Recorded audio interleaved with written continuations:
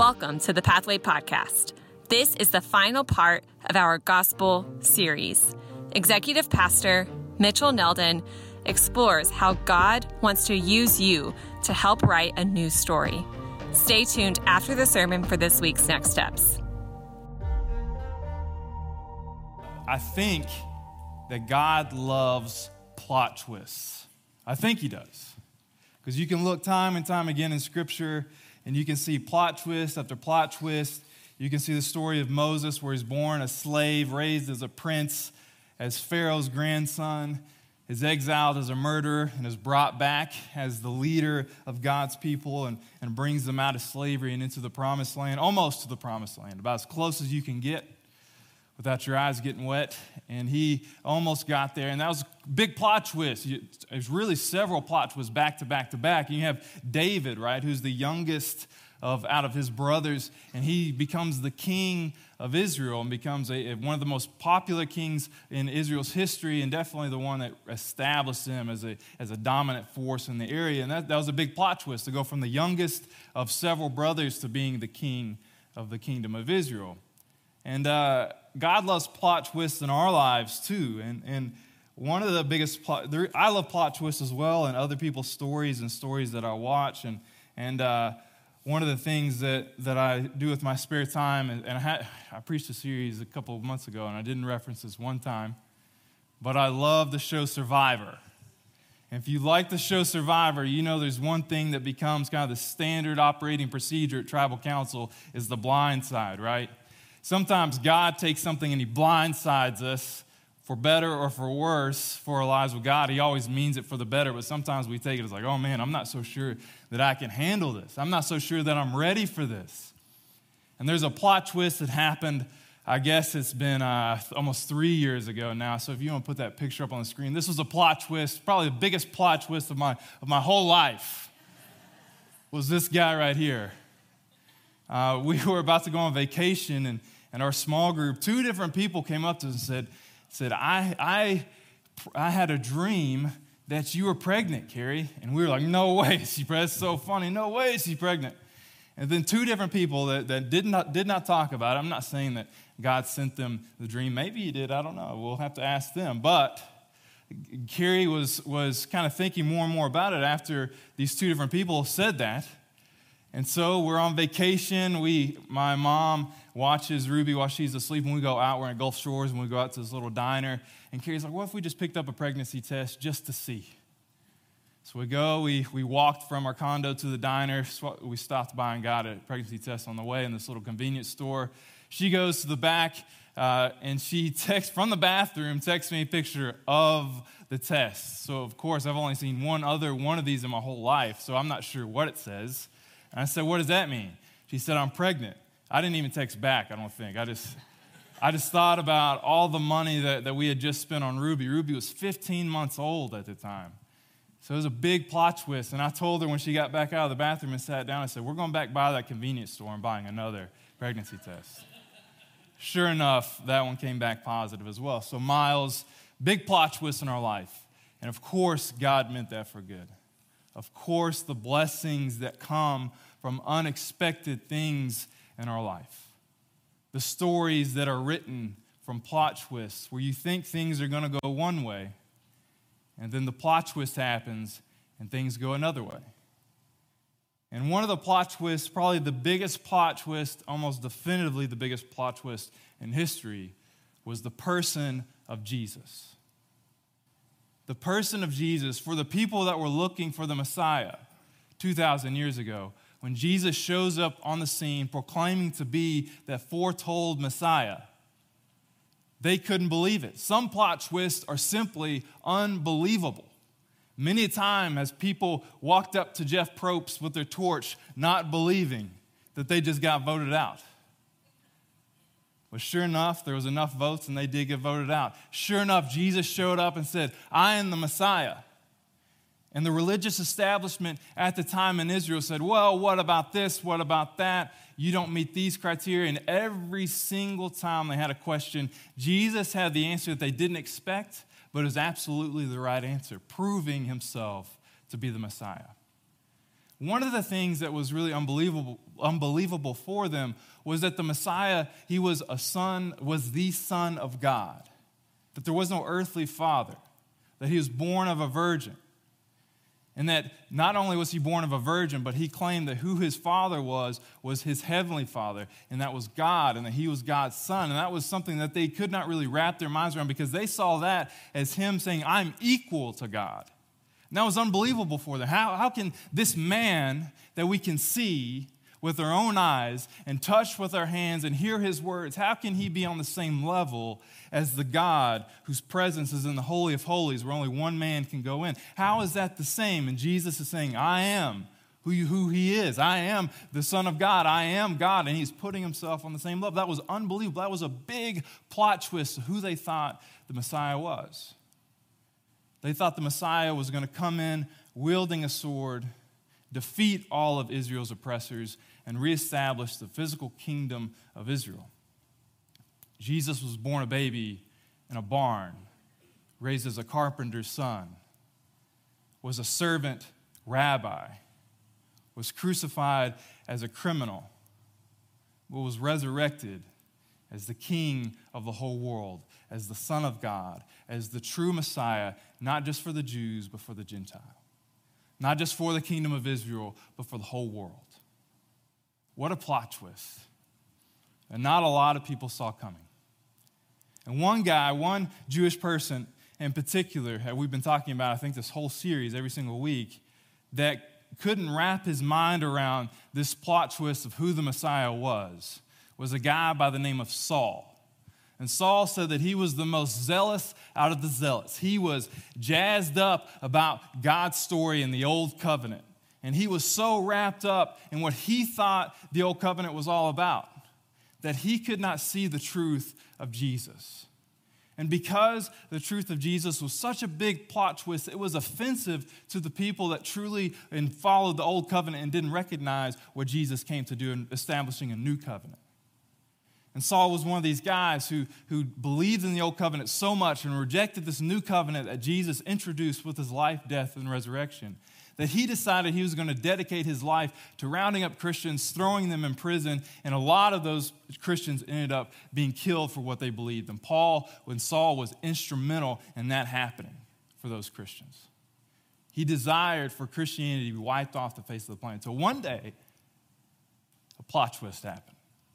Jesus, the biggest plot twist in his history, stopped him in the middle of the road and said, Saul, Saul, why are you persecuting me?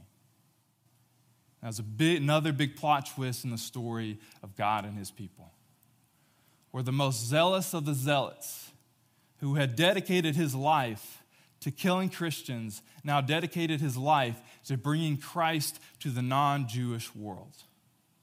The guy who wanted to stop at all costs the message of Jesus from getting out ended up dying for the message of Jesus. I believe God loves plot twists. And Saul, he in Greek is called Paul.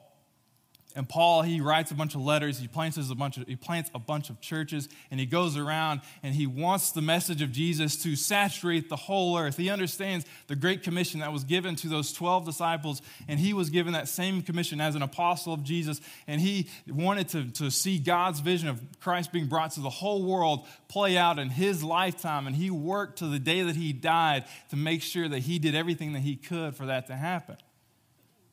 And one of the letters we're going to look at is a letter to the Christians that lived in Rome. And so Paul was a Roman citizen. He understood Roman culture, and he wanted to make sure that he wrote a letter to these Christians before he even visited them. He's like, I'm going to send you this letter. You read it so we can get on the same page and get a lot of traction. And in Romans chapter 10 is going to be our main text today. And he's writing to them, and in chapter 10, he's trying to explain why the Jewish people have a hard time understanding what Jesus came to do. He's trying to explain to these Roman Christians, okay, the God's chosen people, the reason they have a hard time with what Jesus said that he was, this is why. And in verse 1 of Romans chapter 10, he says, Dear brothers and sisters, the longing of my heart and my prayer to God is for the people of Israel to be saved. I know what enthusiasm they have for God, but it is misdirected zeal. for they don't understand God's way of making people right with himself. Refusing to accept God's way, they cling to their own way of getting right with God by trying to keep the law. For Christ has already accomplished the purpose for which the law was given, and as a result, all who believe in him are made right with God. This is good news for the Christians that lived in Rome, because a lot of these were non-Jewish people. And that's why they need a letter written to them to help them understand why the Jewish people were having a hard time understanding who Jesus was and what he was trying to do. And Paul says to these Roman Christians, the Jewish people, they are clinging to the old story, the old covenant, the old way of doing things. And one of the ways is because it's familiar. They've wrapped their minds around it. Their culture is based around it. Their daily lives is based on this old covenant. And for someone to come in and say, hey, I've fulfilled this. This is the old way of doing things. Let's do things differently now. And what Jesus claimed in his life and death and resurrection, that was difficult for them to understand. Can we identify with that a little bit? Where somebody comes in and says, the old way, you've always done things that you've kind of based your life on, or your culture on. There's a new way of doing things. That's difficult for us to understand because we've kind of carved out comfort zones in the old way of doing things. We've carved out the areas that we like. We've identified the reasons we do what we do and believe what we believe. And so we can't blame the Jewish people from 2,000 years ago too much for having a hard time understanding the plot twist of Jesus. The reason that this is good news for the Christians in Rome is because in the old covenant, they had to jump through a lot of hoops to get right with God. And what Paul is saying here, he's saying because of Jesus, you and everybody, doesn't matter where you were born, no matter what you've done, no matter who your parents are, no matter what rung on the societal ladder you belong on, Jesus came for you, and all who believe in him are made right with God. All who believe in him, Roman, Jew, doesn't matter. Whoever comes to Jesus and believes in him, they have access to God and have a relationship with God through that faith. It's good news. It's the gospel. And that's hard for the Jewish people to understand, but it was good news for the Christians that lived in Rome. And Moses continues. He's going to reference something in this next section. And this reference really, really blows my mind. So let's. I want to make sure I dig into this a little bit. But verse 5 of Romans 10, he says, "For Moses writes that the law's way of making a person right with God requires obedience to all of its commands." There's about 611. 613, it depends on how you break down a couple of those laws. But faith's way of getting right with God says, don't say in your heart, who will go up to heaven to bring Christ down to earth? And don't say, who will go to the place of dead to bring Christ back to life again? In fact, it says this message is very close at hand. It is on your lips and is in your heart. And that message is the very message about faith that we preach. Paul is borrowing words from Moses, who wrote words almost identical to this 1,500 years before Jesus. So Deuteronomy chapter 30, we see there's 1,500 BC. Moses is explaining the law, and in Deuteronomy chapter 30, we see where Moses is at the end of his life, and he's trying to get everything squared away. He's trying to make sure that they understand the law, because they're about to enter the promised land. They're about to cross the Jordan, and this promised land that God had promised to give them 40 years before that. They're about to enter that. He wants to make sure before he dies that everything is good to go. So this is 1,500 years before Paul wrote the words that we just read. In verse 11 of Deuteronomy chapter 30, "This command I'm giving you today is not too difficult for you. It is not beyond your reach. It is not kept in heaven so distant that you must ask who will go up to heaven and bring it down so that we can hear it and obey. It is not kept beyond the sea so far away you must ask who will cross the sea and bring it to us so we can hear it and obey. No, the message is very close at hand. It is on your lips and in your heart so that you can obey it." Moses is saying here, the reason that this law has been given to you in the manner that it's given to you, so that you can see it and you can actually live by it. It's not in heaven. It's actually written down. It's not across the sea hidden somewhere. It's actually right here. He says that it's in your heart and it should be on your lips. And Moses goes on other places, says that you should write it on your doorsteps. You should put it on your foreheads. You should put it on your hands. The message of God is close. And of course, we know as Christians living in 2021 how close the message is. And Paul is borrowing Moses' words for a very specific reason. Is that obeying the commands of God isn't like going to heaven or crossing the sea. But Jesus fulfilled that law. Even though for the Jewish people, they could see the law and they could try to obey it with their lives. They could try to live their life obeying every single law, all 613 laws. They could try to do that. But Jesus shows up 1,500 years later after Moses writes these words, and he says, I am going to fulfill every single one of these with my life so that you do not have to. So that by faith you can have a relationship with God. Not through obedience, but through faith in what I've done, you can have a relationship with God. No matter who you are, no matter what you've done, no matter what your story has been, you can have a relationship with God through faith. Jesus lived a very special life, and Moses, he wrote these words in 1500 BC, right? And Jesus ascended, he didn't have to ascend into heaven, right? To give us the law. He actually came down. You see what Paul is trying to do here? He's trying to say, hey, I know that you grew up, I know the Jews grew up thinking that God is far away and that the law is close. But in Jesus, God came down to earth from heaven and lived out the law. And Paul's saying you don't have to go down to the depths, to the place of the dead. Jesus died for you, and he came back to life. The fulfillment of what Moses wrote 1,500 years before Jesus actually fulfilled it just blows my mind. It convinces me of the reality of Jesus and who God is. That 1,500 years, separated by 1,500 years, Moses can write something, Paul can reference it, and Jesus fulfilled it, and Paul's able to write about it. That convinces me of not only the truth and the reality of Jesus, but the truth and reality of the Bible. So Paul uses not only that reference where he says Jesus came, he didn't ascend into heaven, he actually came down to earth. And he then descended into the place of the dead, but then came back. He then says the final sentence of Moses' writing in verse 14 of Deuteronomy 30. He actually says the message is very close to you. The message is very close at hand. It's on your lips and it's in your heart. This message is not far away. If you believe in Jesus, you can identify with this. If you can tell your salvation story where you believe in Jesus, whether it was a process for you or whether you walked down the aisle bawling your eyes out because you know that you made some big mistakes with your life and you repented right then and there and your faith in Jesus saved you. No matter what your story is, you know that the message of Jesus is very near and dear to you. That it should be on your lips and it should be in your heart.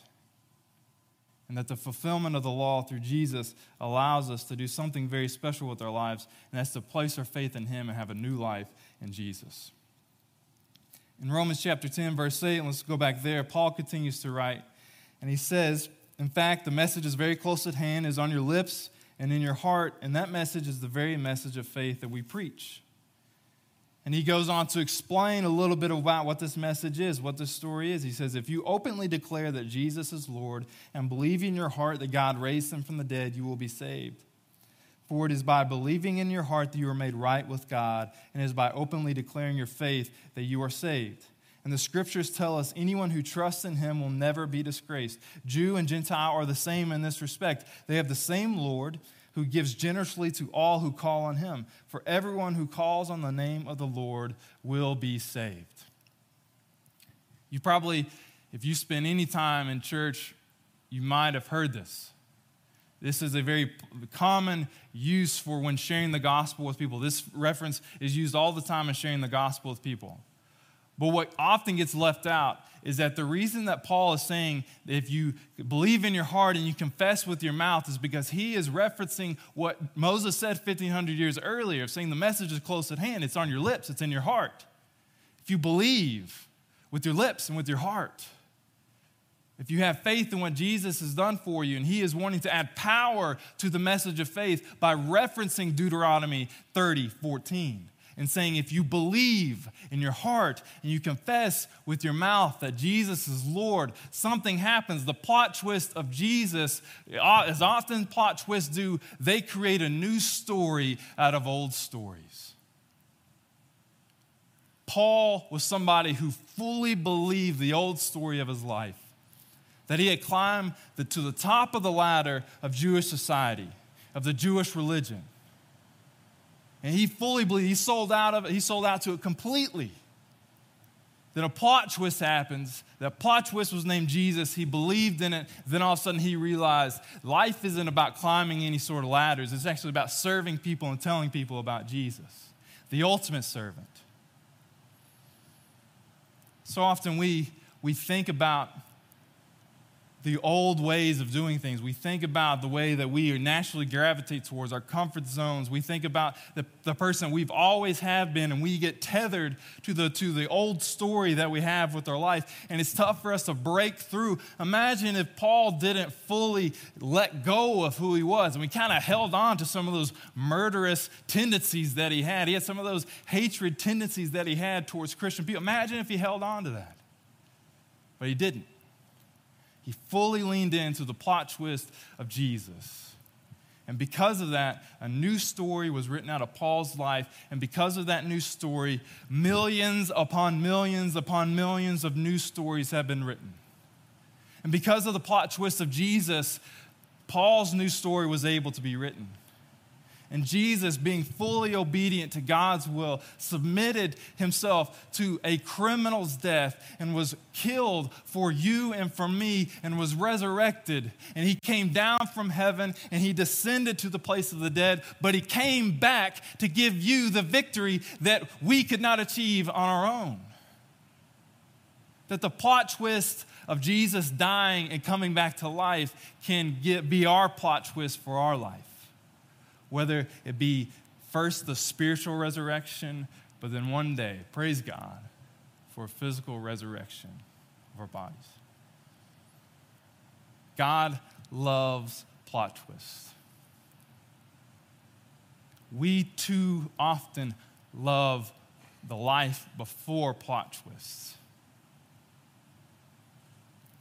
Even though our old story may be a terrible story, may be boring, it may be filled with sadness. It may be filled with struggle. It may be filled with failure.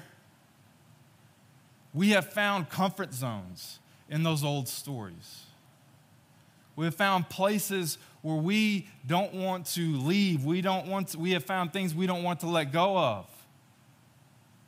And we know, because of our faith in Jesus and because of the Holy Spirit living inside of us, we know that God is asking us to do something different, to fully lean into that plot twist and abandon that old story for a new story. We know that. But when we look at that new story, when we look at the life that God is calling us to, we don't see any comfort zones. We don't see any things that are familiar to us. We just see unknown. We see scary things. I hate the unknown. I am terrified of doing new things. We ate sushi a few weeks ago, and it was a terrifying experience. And I've tried several times. Like, it's become kind of familiar to be in this unfamiliar situation. I'm still terrified. God is not asking you to test sushi out. God is asking you to dedicate your life to what the gospel says it should be about. But what we want to do is embrace our old story and say, this is who I am.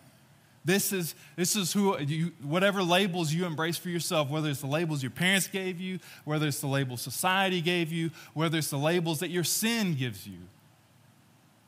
We would rather, even though we know that those labels are inferior to the label that God wants to give us as his child, as his ambassador, as a co-heir with Christ, as a son or a daughter of God, that's scary. That's unknown. Not really sure what to do if I fully lean into that. Paul knows that this is a struggle for most people. He knows that it was a struggle for the Christians in Rome. So he breaks down how the gospel message, how the story of salvation continues on. And in verse 14 of Romans 10, he explains the logic of how Christ will be brought to the whole world and one day will become a religion where people all over the globe will come on the first day of the week that Jesus was resurrected, and proclaim the glory of God through what Christ has done. He says in verse 14, but how can they call on him unless they believe in him? And how can they believe in him if they have never heard about him? And how can they hear about him unless someone tells them? And how will anyone go and tell them without being sent? That is why the scriptures say, how beautiful are the feet of the messengers who bring good news. When you believe in Jesus, and probably for most of you, you believed in Jesus for a long time. Your relationship with God is probably years or decades old for most of us in this room. But when you believe in Jesus, you are invited to follow him with your life. Because you have salvation, right? You have your faith that saves you, but you also have a new life or a new story that because of the plot twist of Jesus, he invites you to lean into that and live out this new life. And Paul is saying, hey, the way that this continues on, the way that the whole world can hear about what Jesus has done for you, somebody needs to hear about the gospel. People need to hear it. And how can they hear it without somebody telling them? And how can someone tell them without being sent, with actually going? And he references an old prophecy 700 years before Jesus. In Isaiah 52, 700 BC, he references one of the prophecies that foretells about Jesus. And he says, Isaiah is prophesying in verse 7 of chapter 52, how beautiful on the mountains are the feet of the messengers who bring good news. The good news of peace and salvation, the good news that the God of Israel reigns. The watchmen shout and sing with joy, for before their very eyes they see the Lord returning to Jerusalem. Let the ruins of Jerusalem break into joyful song, for the Lord has comforted his people. He has redeemed Jerusalem. The Lord has demonstrated his holy power before the eyes of all the nations. All the ends of the earth will see the victory of our God. We're going to stop right there. This passage of Scripture, it's unique because it has multiple audiences to it. Because it was written at one time, really emphasized a few hundred years later, and we, of course, are reading a reference from Paul 700 years after it was originally written. Number one, Israel and Judah, the original audience, is the kingdoms of Israel and Judah who are being oppressed by Syria. They're on the eve of destruction. They're about to be invaded. They're about to be destroyed, and Babylon's going to follow after them, and they're going to be carried off into captivity. And the second audience that really was one of the main audiences that really read this and really dug into it were the Israelites that were in captivity in Babylon. They read this, and they received great hope from Isaiah 52. They saw that one day messengers would come over the mountains bringing the good news that Jerusalem is being restored, that God is going to be reigning once again in the promised land. Then, of course, you have the people that lived at the time of Jesus under Roman rule. Because the people that originally read this, people that were contemporaries of the prophet Isaiah, they didn't know it, but they were experiencing the last days of the kingdom of Israel. That once Assyria came in and chopped down the tree of Israel a little bit, and Babylon came in and finished the job and carried them off into captivity, that never again would a king of Israel reign in Jerusalem. In the time of Jesus, they were looking for the Messiah to be that first king in the new kingdom of Israel. But what Isaiah is referencing is not somebody who's going to come and reestablish a physical kingdom, but a spiritual kingdom. That's not just for the Jewish people, for the people of Israel, but it's for all people. And that's why Isaiah 52 is especially written for us. Let's read verse 11. Get out and leave your captivity. where everything you touch is unclean. Get out of there and purify yourselves. You who carry home the sacred objects of the Lord, you will not leave in a hurry, running for your lives, for the Lord will go ahead of you. Yes, the Lord God of Israel will protect you from behind. So Isaiah is writing this, and no one's in captivity yet. Keep in mind that they're about to be. And Isaiah prophesies, and he says, hey, one of these days, you're going to be asked to get out and to leave and to go. And the people of Israel at the time of Jesus, they were under Roman oppression, right? They were not governing themselves. Rome was in charge of Israel, and they so wanted to have their own kingdom. And one of these days, they were hoping for somebody to come and reestablish it. But what Isaiah is saying here, he's saying to the believer in Jesus, 700 years before Jesus showed up, he's saying, get out and leave your captivity. Not your physical captivity being in Babylon, but your spiritual captivity of being in sin. Get out and leave. Live a life as a free person, embracing the new story. And he begins that section of saying, how beautiful are the feet of the messengers who bring the good news that God is king, that God's in charge. Even though there's ruins everywhere, even though the old story is filled with destruction and sadness and loss, the new story is about God reigning and us being reunited with him. And we can rest in that promise because of what Jesus has done for us. And our faith that we have in him completely saves us and eternally saves us. And we depend on him and believe in him for that. I am very excited about the new stories that are being written in this church right now. The whole world is kind of in a new season, right? A new chapter. And it's no different for many people in this room. You started new jobs, you've had kids, you've gotten married. And there are new stories being written every single day. And what I'm asking you to do is to leave the old story of your life, whether you've believed in Jesus for a day or your whole life, that you fully lean into the new story that God wants you to live out. The new story that God wants to write with your life. And a big part of that is by taking the message that God is giving you, your story, connecting it with other people's stories, and communicating the story of Jesus through that interpersonal connection. If you want to fully lean in to who God is, you may have got reading scripture down, you may pray every day, you may serve your rear end off, but I guarantee you the thing that scares me to death, I can guarantee you, is that me opening my mouth about what Jesus has done for me personally, and that he not only changed my eternal destination from hell to heaven, but he changed my destination here, where I was going down a path where I was a selfish human being that treated people poorly, that no one was worthy of marrying, and tricked Carrie finally, and that was a big part of it. But people, this church mainly helped me sanctify my life. But too many times I'm selfish to use my story and to learn about other people's story to share the story of Jesus. Paul was somebody who was way too scary for any person to share the gospel with, because he would have killed him. Somebody might have, and he probably killed him.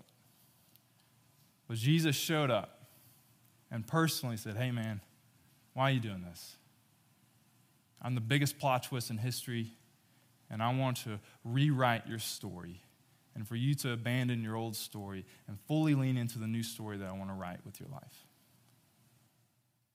And even though Jesus probably has never shown up physically in front of your face and asked you of that, he is asking you of that through his word, through the people in this room, through the people that care about you the most. He is asking you to abandon your old story, to look at the plot twist of what he's done for you, and to lean in the new story that he wants to write with your life. There won't be any comfort zones. It's going to be scary. There's going to be a lot of unknown, maybe almost 100% unknown things. But I guarantee you that Isaiah 52 will be applied to you, and how beautiful will your life be if you make it about bringing Christ to other people. How beautiful your life would be if you prioritize that above your comfort zones, above your fears, above your doubts, above the labels that you have for your life, that the identity that you would rather embrace than the identity that has been given to you by God, if you say, I'm going to fully lean into that new story, your life will be filled with peace and fulfillment and purpose and hope and joy. People will see that, and new stories will be written because of your story. I want you to understand the stakes this morning. I'm talking to two groups of people specifically with today's invitation. Number one, those of you that need to place your faith in Jesus. Those of you who have doubts, who have fears, who have questions. I'm asking you to look at what Jesus has done for you, to see the love that God has for you through the life, death, and resurrection of Jesus, and to believe in that. Instead of depending on how good your life is, instead of depending on you doing this or that you depend on what Jesus has done for you. And I promise you that's enough to be right with God. But you got to depend on it. You got to believe it.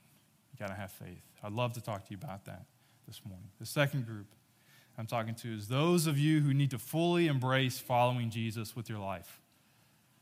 That's probably all of us, the rest of us at least. That you need to fully embrace following Jesus with your life. You probably know that the story you've lived so far needs to change.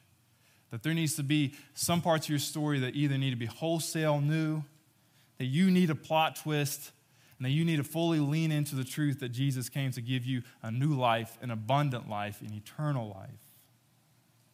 So if you have questions about that or what that looks like, first off, you need to make sure that you're in relationship with God every single day, that you're talking to Him. But I invite you to prioritize telling other people about Jesus, using your story and connecting it with their story, and of course, letting the story of Jesus be a thing that connects you to. So I'm going to ask the band to come forward, and we're going to have a time of response. I'm going to ask you to commit to one of those two things, if not both of them, to believe in Jesus, maybe for the first time, or to follow Him with your life. To lean into that new story. One of my good buddies, he was actually the original worship pastor here. His grandfather, who actually Jeremy was on staff with once upon a time, he